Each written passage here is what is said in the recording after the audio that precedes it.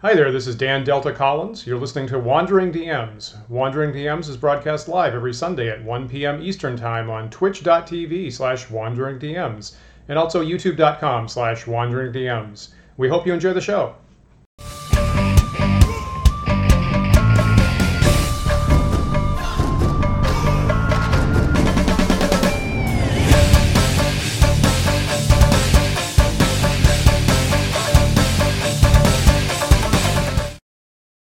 Hi everyone, welcome to Wandering DMs. I'm Paul.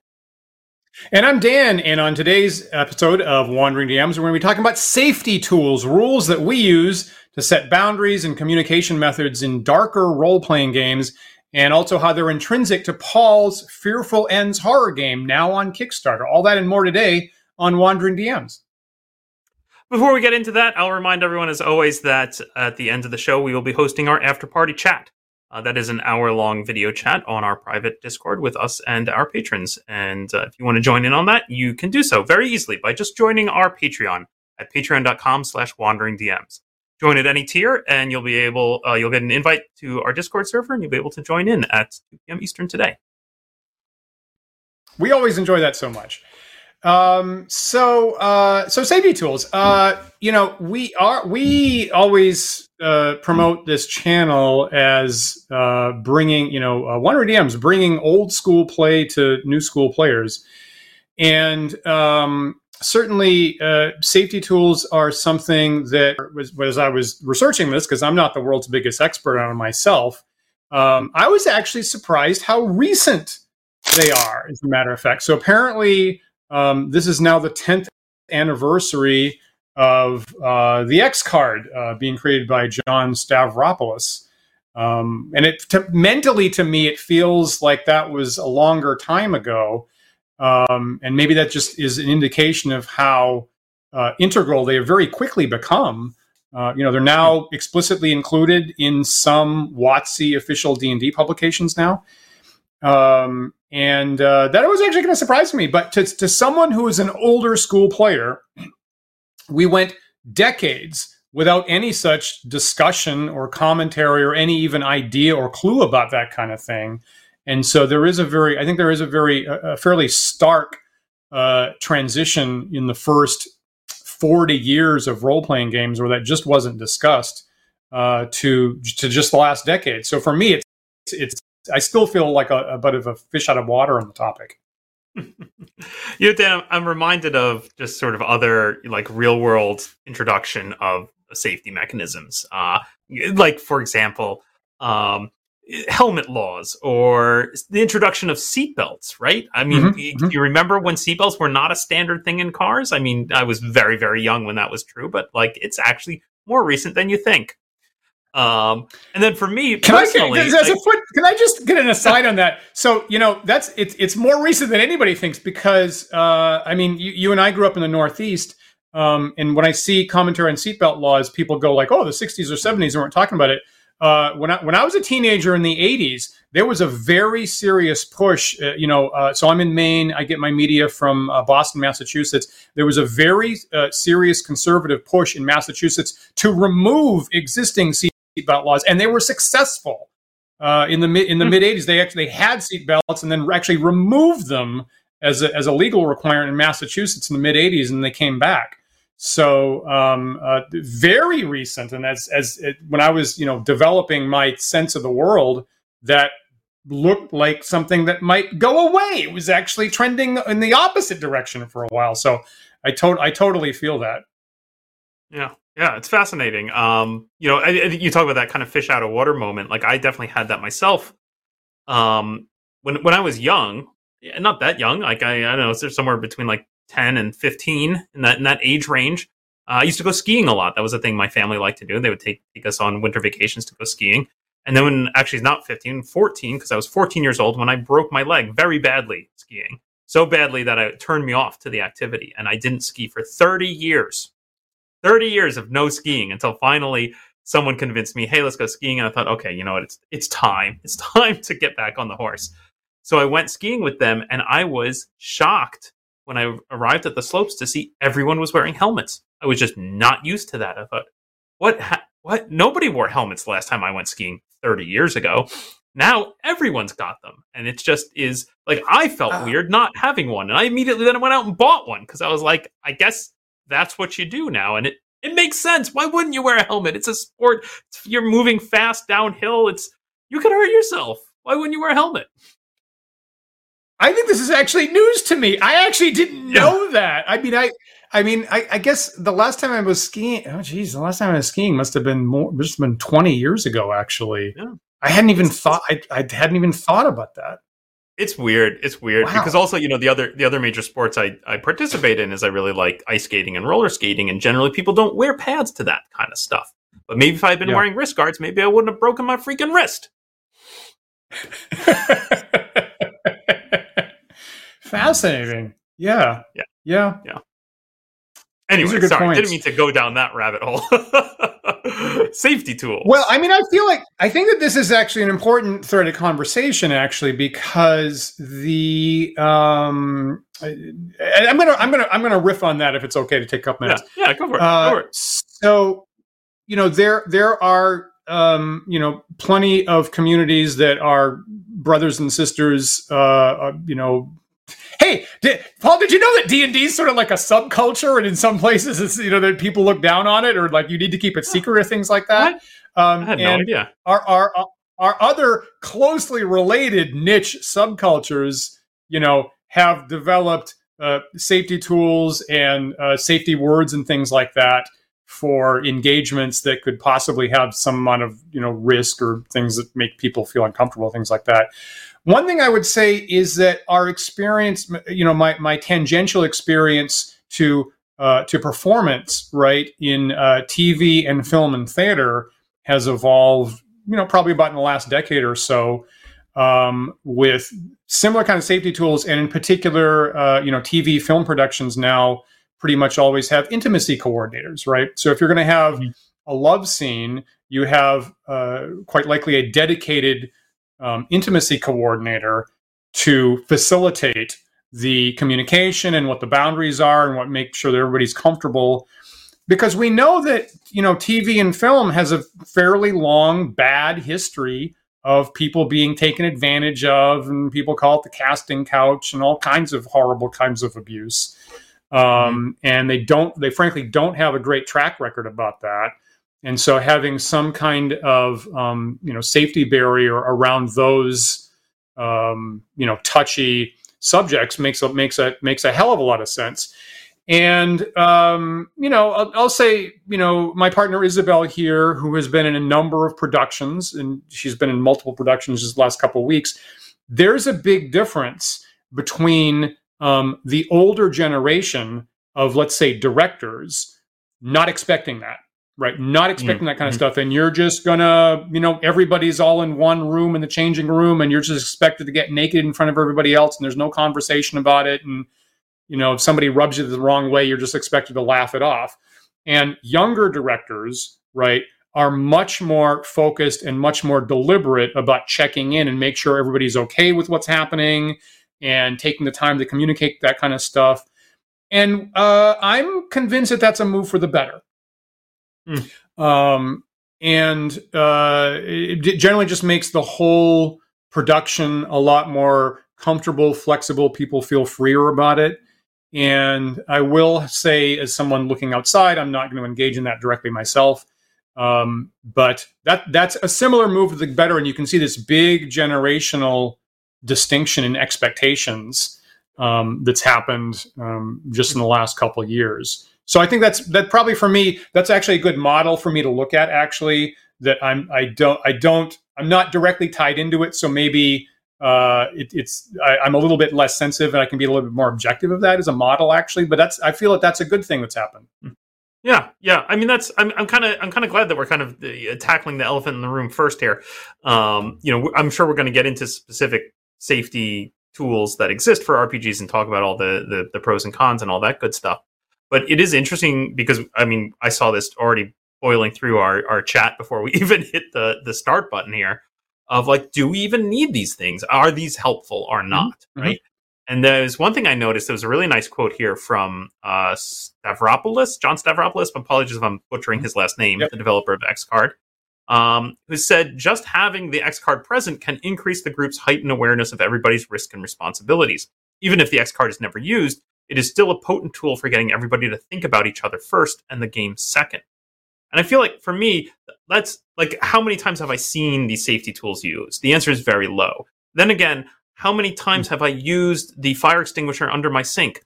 Never. But am I glad it's there? Hell yes, I am. Right? You know? Or the fire alarm, right? I mean, I'll say, look, I've been fortunate enough that, the fire alarm is actually always just an irritation.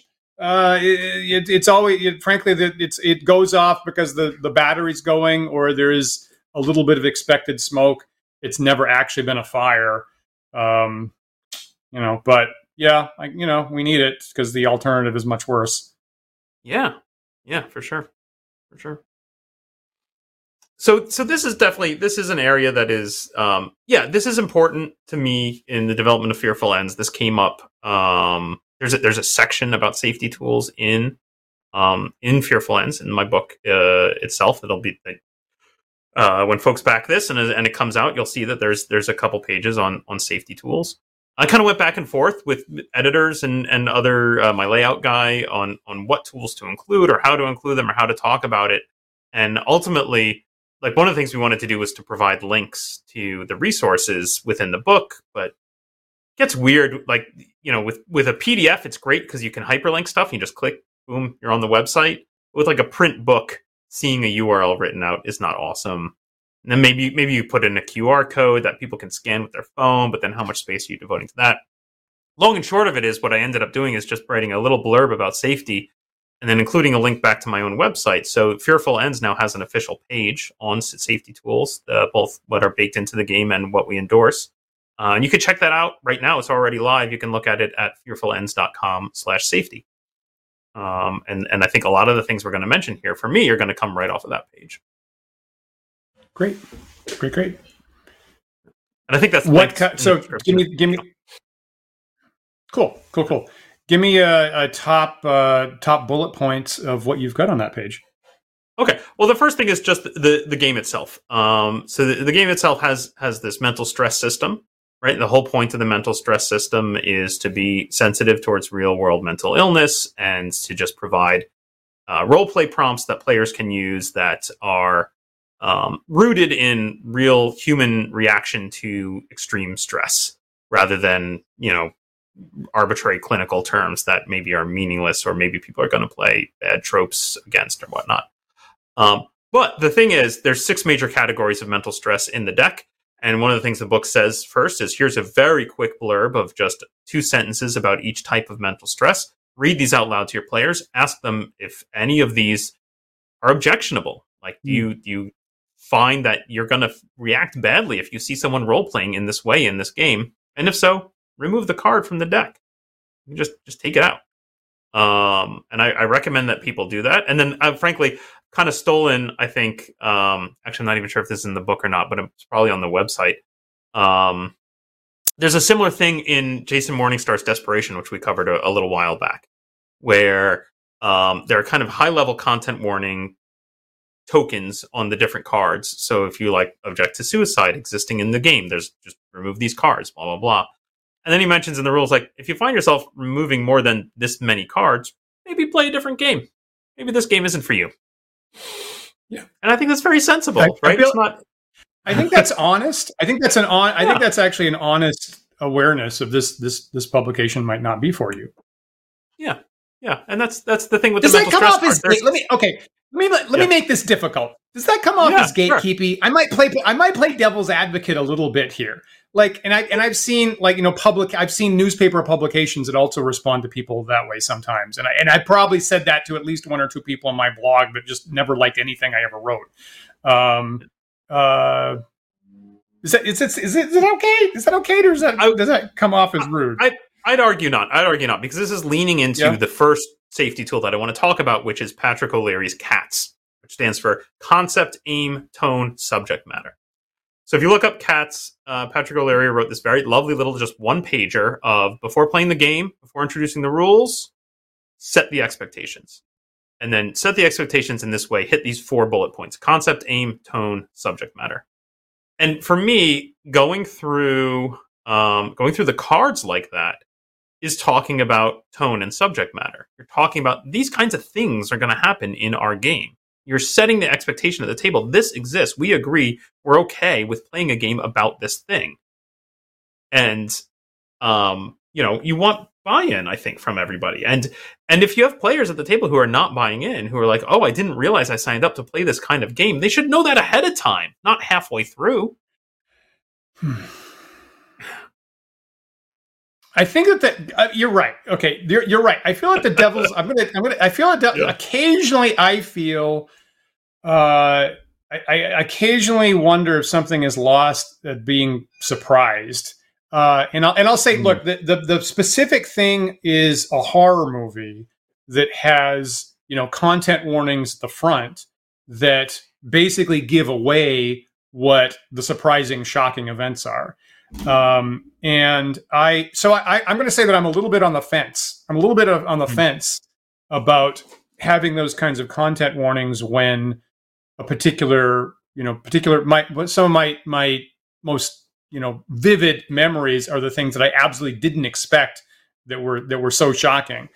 Maybe that's different in a piece of recorded media than live improvisational role playing. I mean, you're right. And at the same time, for me, it's not a 100% slam dunk.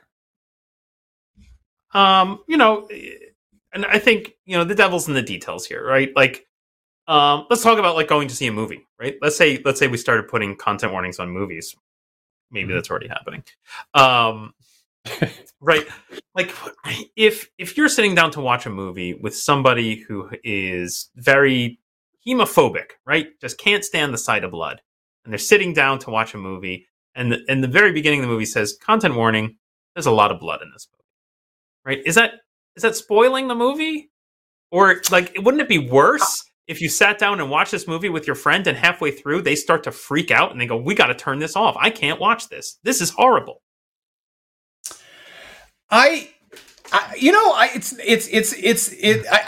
think that there's a I actually have a thread to talk about this, about what the culture, the American culture, a couple generations ago.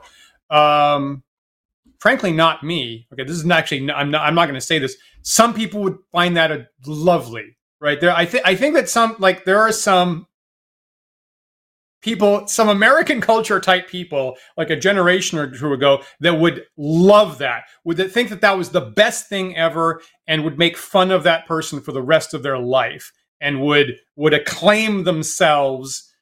Like I know people one generation before me that would adore that, and that would be a high point of their life, and they would never stop talking about it. That makes me very sad to hear, Dan. Frankly, I feel like that. I don't want to watch movies with that person. I want that to stop. Oh, thanks. Yeah, I guess I want that to stop. Yeah.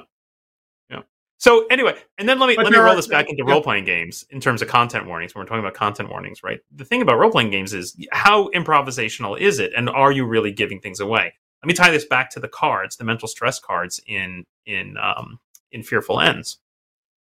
So there's 6 different types of cards, right? And I would say if you get down to removing 3, maybe start to question. I would just remove 50% of the deck. Yep. Is this the game for us? Maybe not. Right. That's solid. So the cards just talk about the kinds of reactions players might have and how they might react to the horrible things they're going to see. So I might say, here's a card called Anger.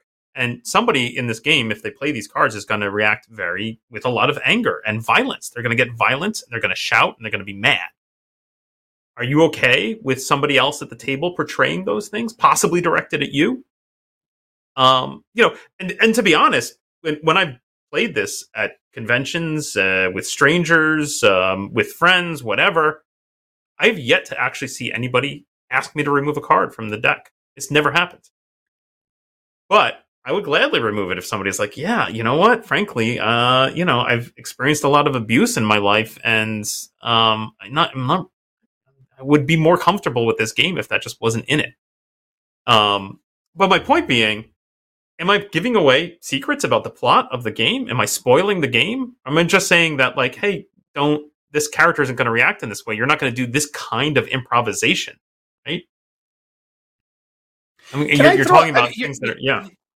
You're so right. I want to throw up a couple comments that our friend Ash just put in the chat, actually, and I really gotta thank Ash. Actually, he's active on our Discord server, obviously, and actually he has actually given a bunch of material in the last week or so. It's actually been incredibly useful for me to know what the current lay of the land is. And so, like on the topic of movies. Ash said, I mean, weren't people actually passing out when they first saw the first Exorcist? And then Ash said people were running out of the theaters just from the previews of that movie. And of course, that also makes me think of the original, I believe, Lumiere brothers' early films of a locomotive coming right at the viewer, right in the theater, or a gunman, pointing a gun at the viewer. And again, people having never experienced that in their lives, jumping up and fleeing from the theater. And that's why those things are famous forever. And obviously we have, a new Exorcist sequel that's, available right this second. And that, and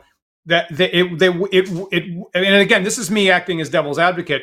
It wouldn't have been famous if it wasn't transgressive and broke exactly that rule.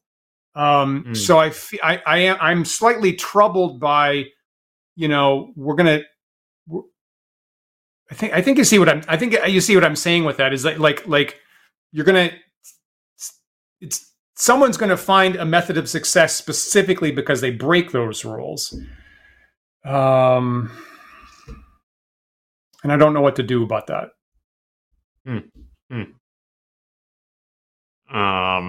I said I was going to make this conversation very difficult. Here's a difficult conversation, people, and you're going to see how Paul and I navigate that kind of conversation live on air.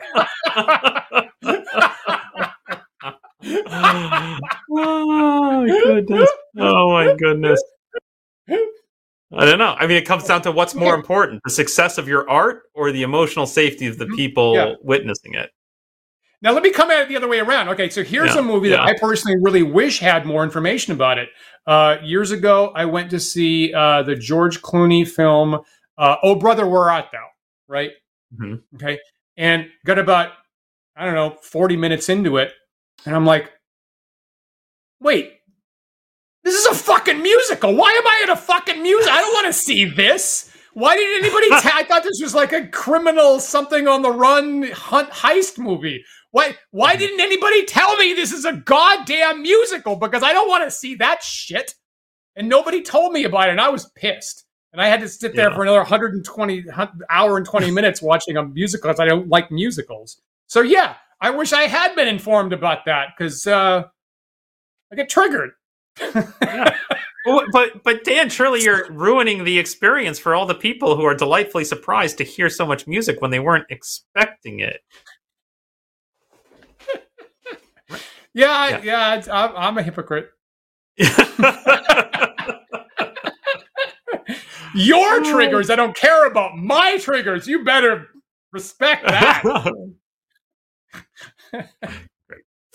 I mean, let me twist this in an interesting direction, frankly, because this is I found reading the Wikipedia article on X-Card was very enlightening for me. There was some arguments about where was I going with this? Right, there's some arguments about the tool was being developed specifically for convention-based play with strangers. However, many people argue most play takes place within a stable pre-existing group where people understand and know each other's tastes better and are far less likely to transgress onto anybody's, boundaries. Does that matter?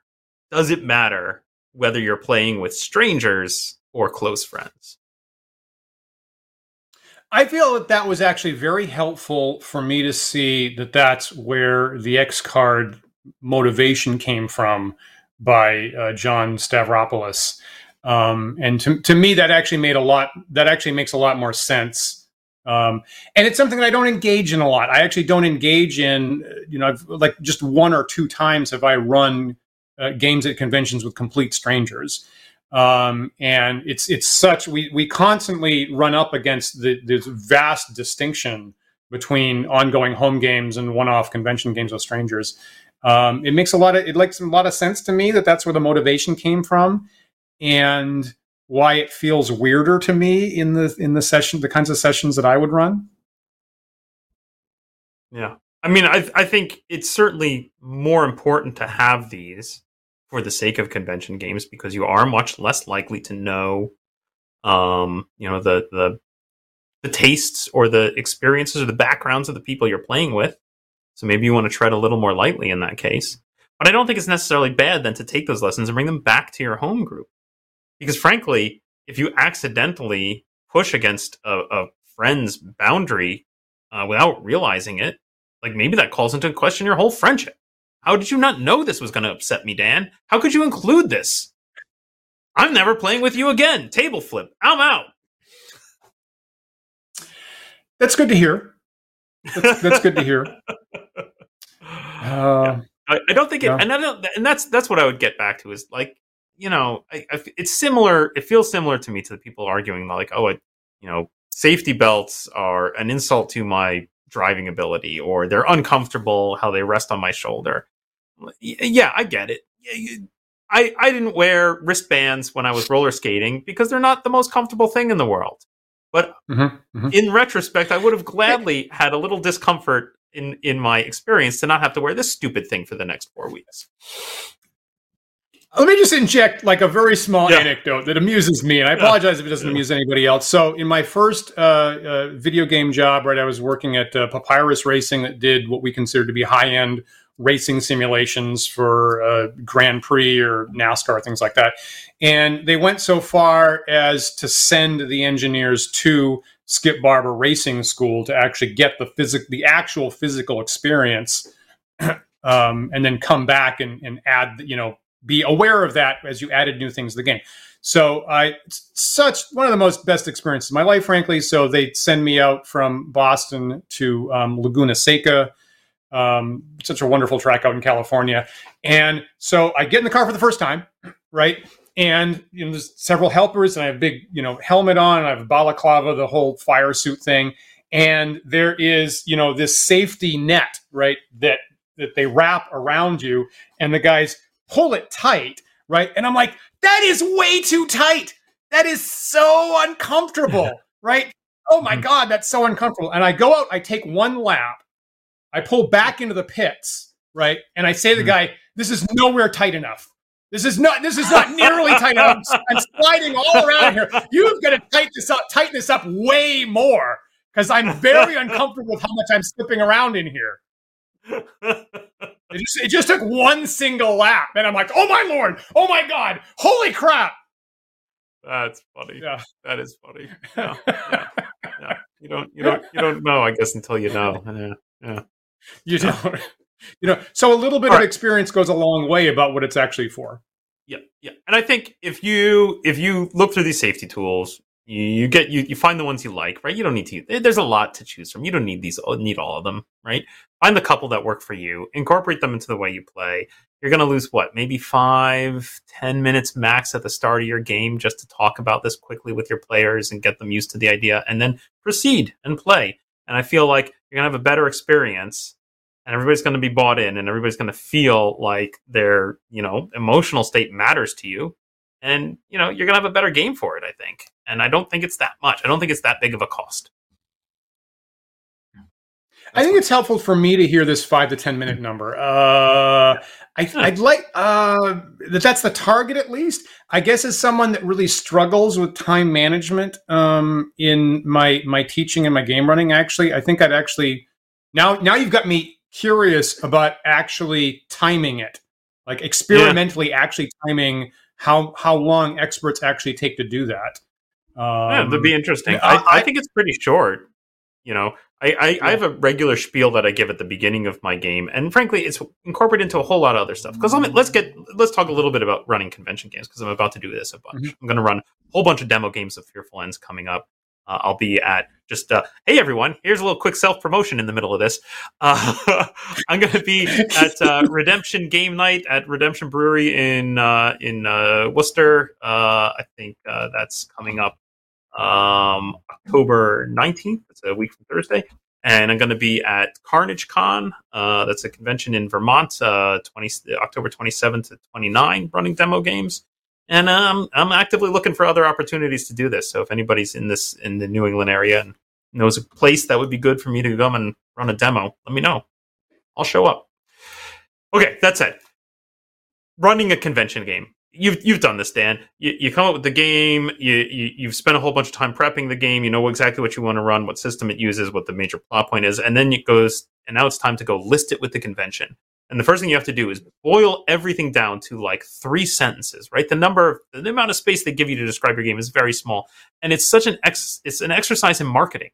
Right, you're like, how can I pitch this game to give enough information about what it's gonna be like to play, that it appeals to the right people so that they're going to be excited to be there, and appeals to enough people so that people will come and actually come play my game and I don't end up with an empty table. It's really difficult, and probably you're going to miss stuff. You're going to miss big stuff, big things, right? So I think it is important at the beginning when you sit down to the table to give people a little more context of, hey, everyone, and then sorry, let me wind back a little bit. People are going to choose to play your game based on this description months in advance, possibly. And then they're going to show up to the table with a little ticket or an app that just gives them the title. Oh, I guess I'm playing this game. Maybe it's going to tell them what game system. They've forgotten. They don't know what they signed up for. So I think it's very useful to spend a few minutes at the top of your game at a convention and be like, hey, everyone, this is what we signed up to do. This is what's going to happen, right? This is what we're going to play. And then I want to talk about rules. Also, never mind the fact that I'm basically, this is an ad for my system that I'm selling. So I'm going to have to explain it to people. They probably don't know how to play. So I got to go over rules. I got to go over some content. I got to go over how the cards work, and I'm going to include in there my little pre-written blurb about safety. Here are the different mental stress types we're going to see in play. Does anybody want me to remove any? And typically I roll an X card as well. That's usually what I use. An X card is just a very simple, like, hey, and I don't even use a physical X card anymore. I gave up on that. I don't need a card. Whatever. Just say the word X card or whatever. Okay. Just say it. Say, I need to X card that. Great. I know what that means. And I just explained to them, right? X card. It's, if content comes up in the game that makes you uncomfortable and you're unhappy and wish that wasn't in the game, just say X card. We will take a step back. We don't need to discuss why. I'm just going to rerun the scene without that element in it. And we're just going to move forward. And frankly, those couple of minutes that I just took to explain X card are going to save so many minutes if and when it does come up, right? If it does come up and people start to freak out, like, how much time are we going to lose to disentangle what's going, oh, you look really uncomfortable. What's happening? Right? Like, no, just, oh, X card. Okay, great. Jump back, move on. Don't need this stuff. Do you feel okay now? I'm gonna I'm gonna make this hard all the time in every possible direction. I think someone might possibly say like having the X card on the physical table might be helpful for new players that might just forget. That's reasonable. It's a reminder. It's a physical reminder that this is the thing that you could use if you want to. I totally agree with that. And frankly, what I would probably do if I was more on the ball here in my prep, I might just steal the printed one that comes with the box set of Fiasco. I freaking love their take on it. They don't call it X card. It just says "Let's not." And I love that. I agree with that. Thank you for bringing it up. I agree with that.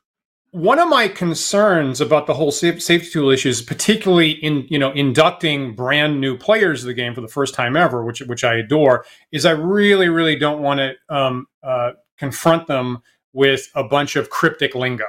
Like among my concerns is a bunch of standoffish, intimidating cryptic lingo that would, before we get into the interesting fantasy, decision making, which is where I would like to begin.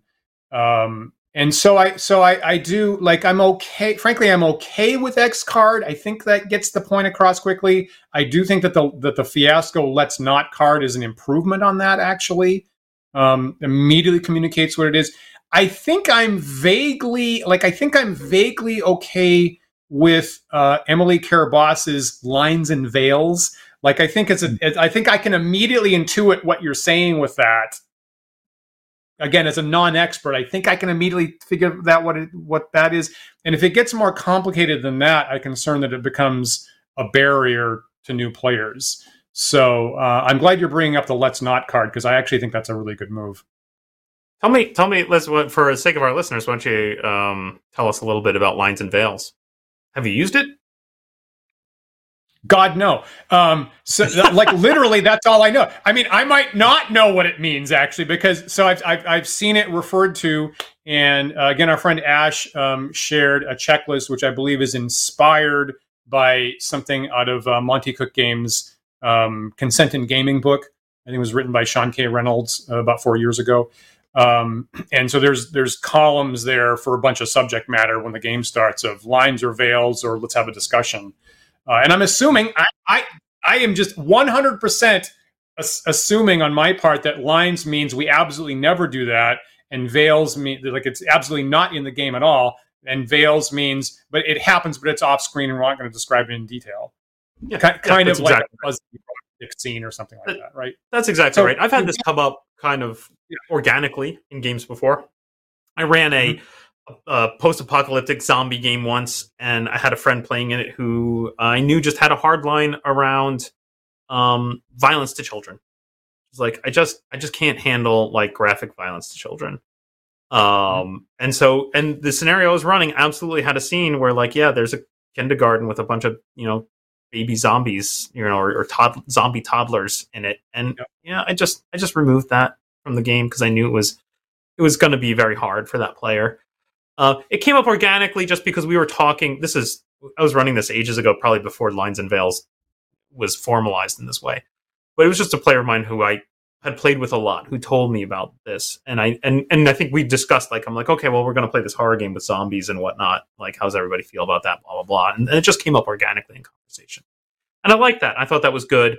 And I felt good about just saying, like, okay, I'm just going to not have that one particular scene in this pre-written scenario. I'm just going to yank it. And that was totally fine. The formalized Lines and Veils, the only problem I have with it is that the idea is you kind of go around the table and everyone just talks about their lines and veils. One, it feels time consuming to me, and two, I got to remember all that stuff, right? Like, did you write it? Is there a form you fill out, or am I just supposed to remember all the high level elements?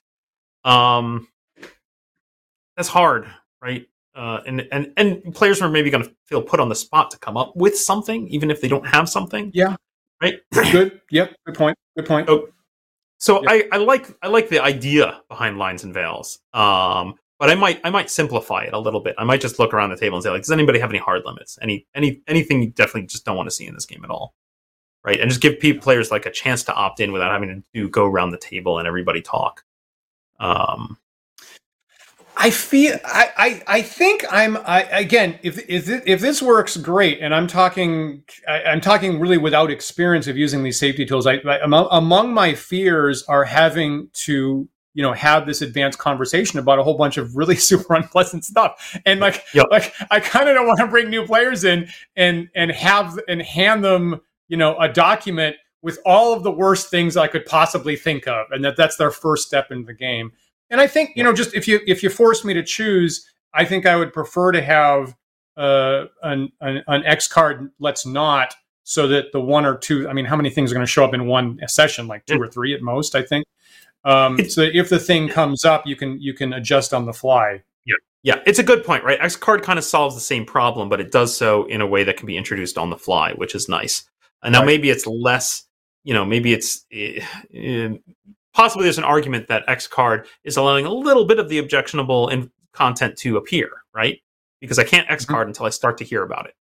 So maybe there's less total safety from X card, but I do like the idea that it comes up on the fly as needed.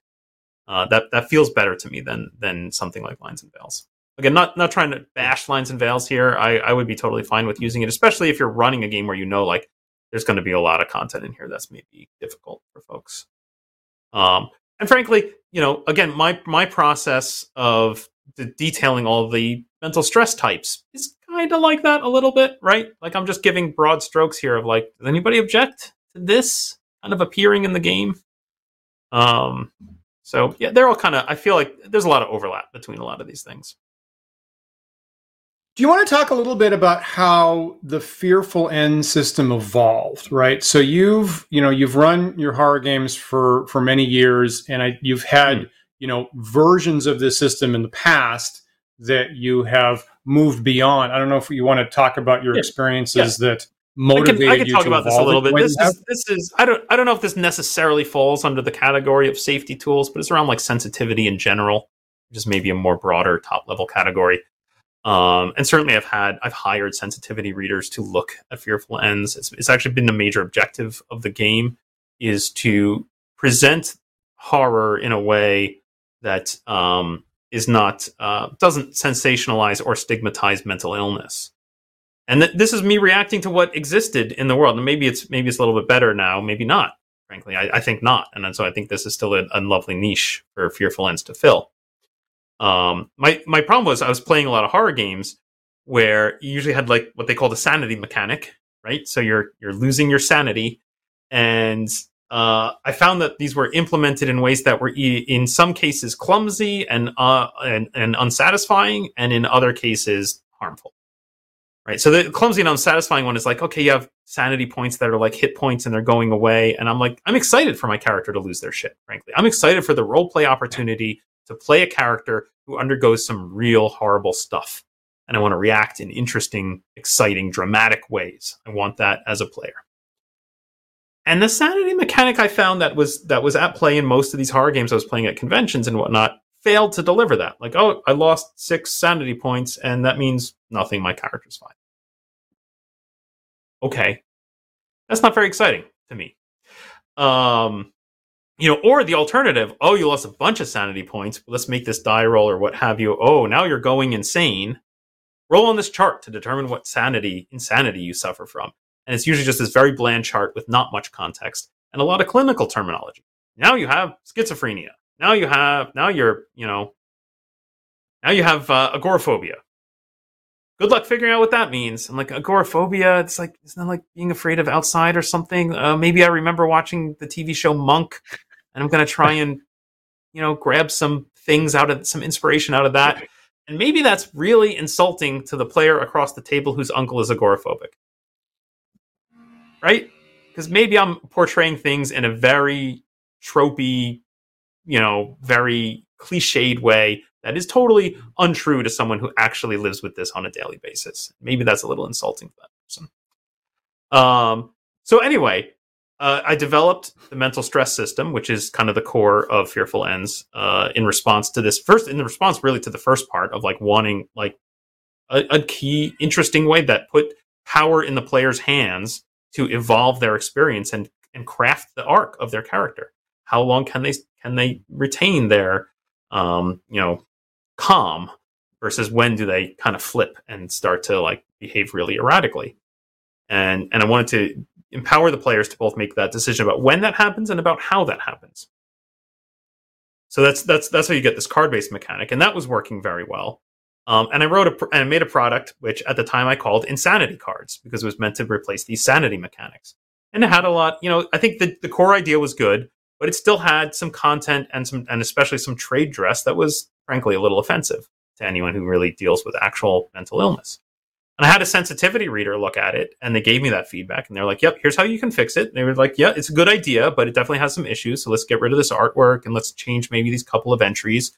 And this was all great feedback. It's actually a friend of the show, James Mendez Hodes, gave me this feedback. Thank you, James. You can watch it. We think we had him on the show once. You could go pick up an interview with him. Definitely. The other feedback I got though was like, hey, you know what?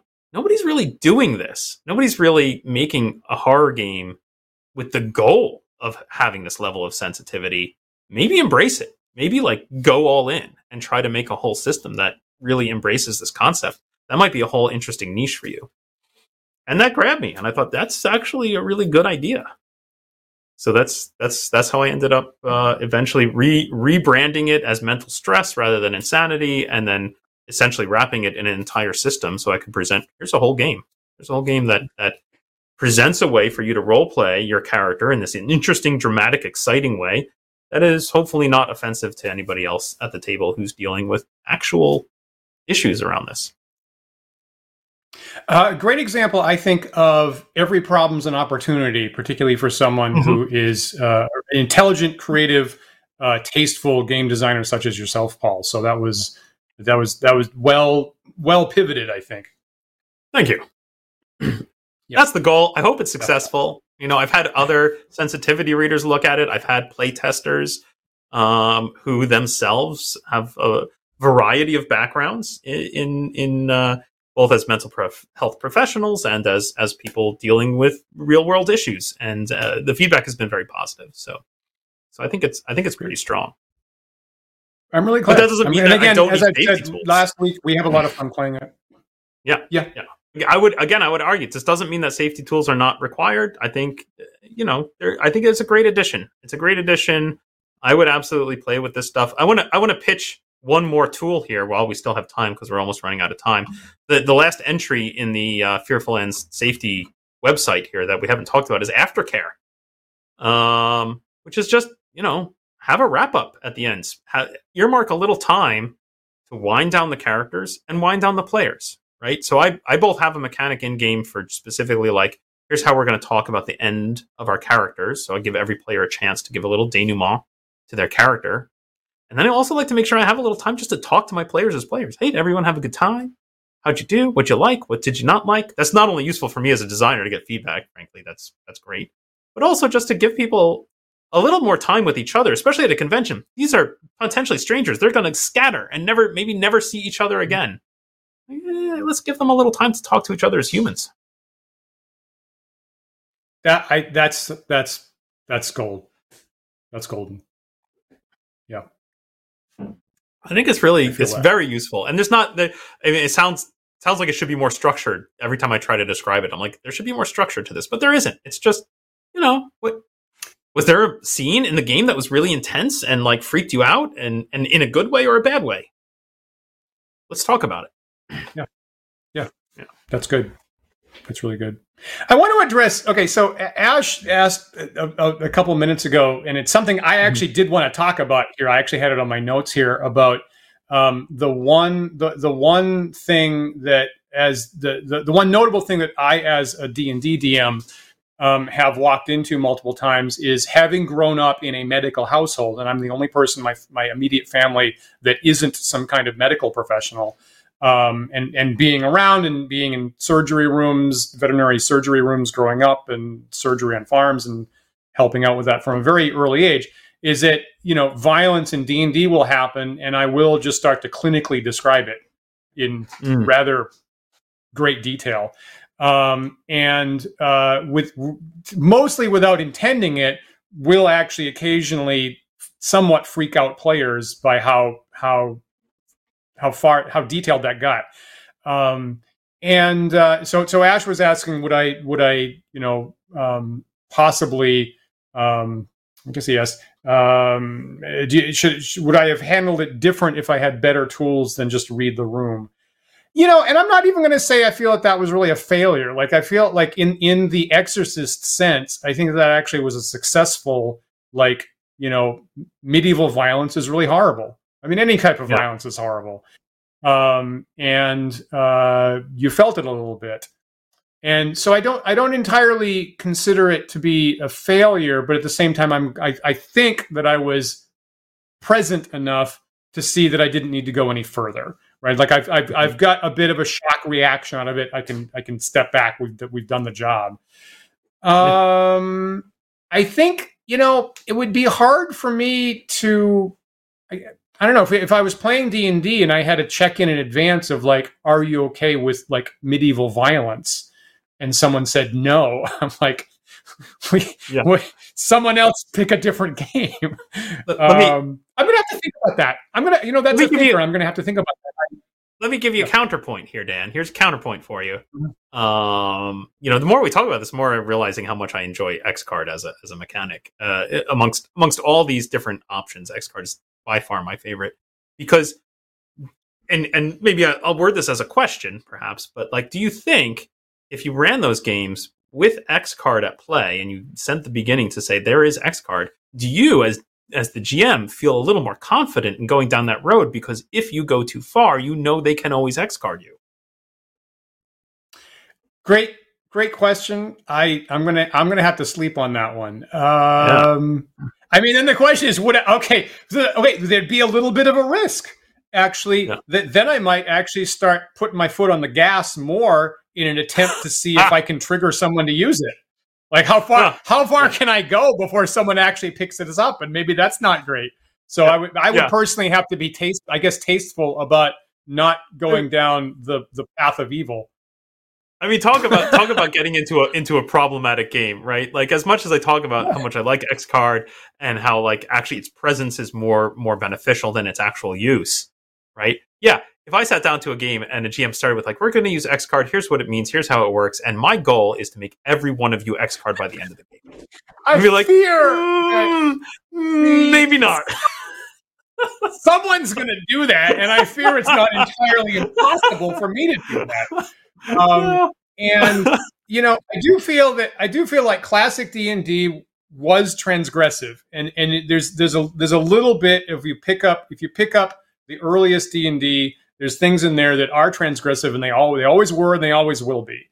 And there are certain subcultures that I feel are very fraternal towards heavy metal music and punk music and things like that.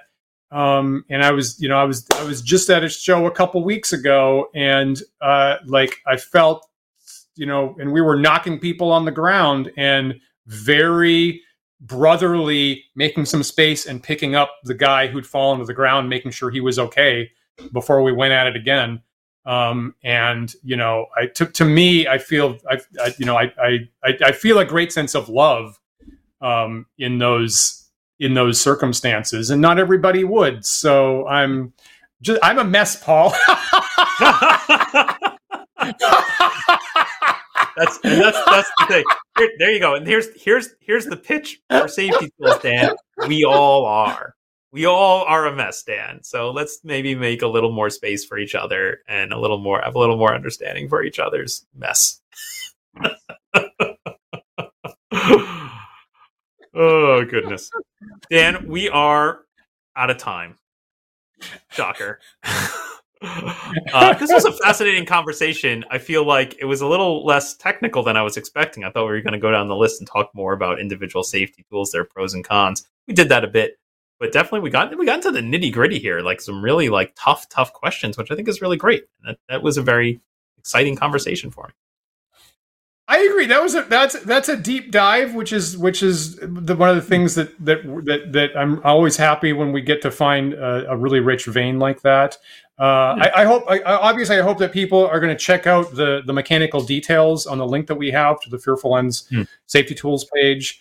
And I trust you, Paul. You have thought about these games very deeply for many years, and regardless of my intuitions or expectations or background or whatever else, I trust you as a game designer, and I hope other people look at it and try it out, because they've been very successful in my experience. Excellent. Well, thank you so much, Dan. I really appreciate that. Any other final thoughts about safety tools, Dan, or any further aftercare that you need for this topic? I think that was a really great episode, and I think this was a good opportunity for me to actually touch base with what the motivations are and where it comes from. And someone said, yeah, maybe we should start using the let's not card in improv comedy, and I've stepped over lines there too. I've been in an improv class, and sure enough, I've stepped over a line that I did not know about. And I was very thankful that people very graciously told me about it afterwards, and I could apologize and I could say, I'm not going to do that again. Great. Nice. So I see why, I see why these things are necessary, and I'm glad that things are getting better. That I think a generation before me couldn't have these conversations at all, frankly, in my experience. And some of us here in America, growing up in particular cultures, have the conversation was simply not useful because someone would always get angry and storm off, frankly. And the evolution that I've seen over my life of people being more committed to this and being more comfortable with these conversations is definitely a move for the better. I'm super happy that is occurring. Excellent. Yeah, likewise. Viewers, if you have any further thoughts on safety tools, and especially if you know of some safety tools that we didn't cover here, you can maybe drop us a link to some of them in the comment section of the video. We'd really appreciate it. I'd love to learn it just for my own uses, and of course, maybe this will come up with new ideas that we're not aware of that we would love to discuss more in the show in the future. Definitely. And of course, remember that you can like, follow, and subscribe to us. We're on YouTube, Twitch, Twitter, Facebook, GitHub, and TikTok. We do have the handle Wandering DMs on all those sites. So look for us there and you'll get updates on upcoming shows. If you prefer to listen to the show in audio-only podcast format, you can do so. Those files are available on our website at wanderingdms.com. We're about a week behind on releasing those shows right now, but I'm hoping to catch up in this coming week, and so we should be up to date very soon. You can also find those shows on various third-party podcast carriers such as iTunes and Spotify and a variety of places. If you are listening to the show right now on one of those third-party podcast carriers and they offer the ability to do so, please rate and review our show. That helps other users of that site find our show, and we really appreciate it. We really do. And of course, huge thanks to our patrons who support the show here. If you'd like to join them, please visit patreon.com/wanderingdms. And just like Paul said at the top of the show, we have several different tiers, and every one of them gets you on our Discord server where we have these really interesting conversations that are happening all the time about the topic today, about safety tools, about natural healing. We've had discussions about that, about death spirals, which is part of the mechanics that we think about of fantasy versus horror games, and great thoughts. Very, very smart patrons, and I think we would encourage everybody to join in. We'd love to see you there. Upcoming shows on the Wandering Dams channel. So all this month we are doing deep dives in what could be hard topics. Actually. We're not making it easy for ourselves here, and we're not making it easy for you viewers. So we hope you keep joining in. And so our plan for next week, what we have on the dock is we're talking about adjusting or modifying adventures for different systems or different contexts or things like that. And as part of that, we plan to have Mr. Justin Alexander back on the show to join in that conversation. Also talk about his new book at the same time. And so we hope that you will join us next week for the Alexandrian episode here in the October sequence. So we're certainly looking forward to that a lot. And don't forget, if you haven't joined in on the Fearful Ends Kickstarter yet, it's up right now. Please go look at that. It's a wonderful game in my experience. And that is currently live on Kickstarter. We've got the link on the description, right, Paul? Absolutely. The link is here in the description. You can also find us at fearfulends.com. Regardless of whether you do or don't back the project, if you find it at all interesting, please share it around. Share the link with your fellow gamers who are into this sort of thing. Share it with your gaming communities. Help us get the word out. We really appreciate it. We really do. Yeah. So don't forget, we are live every Sunday at 1 p.m. Eastern Time. So please join us again next week for another thought-provoking discussion. We'll see you then.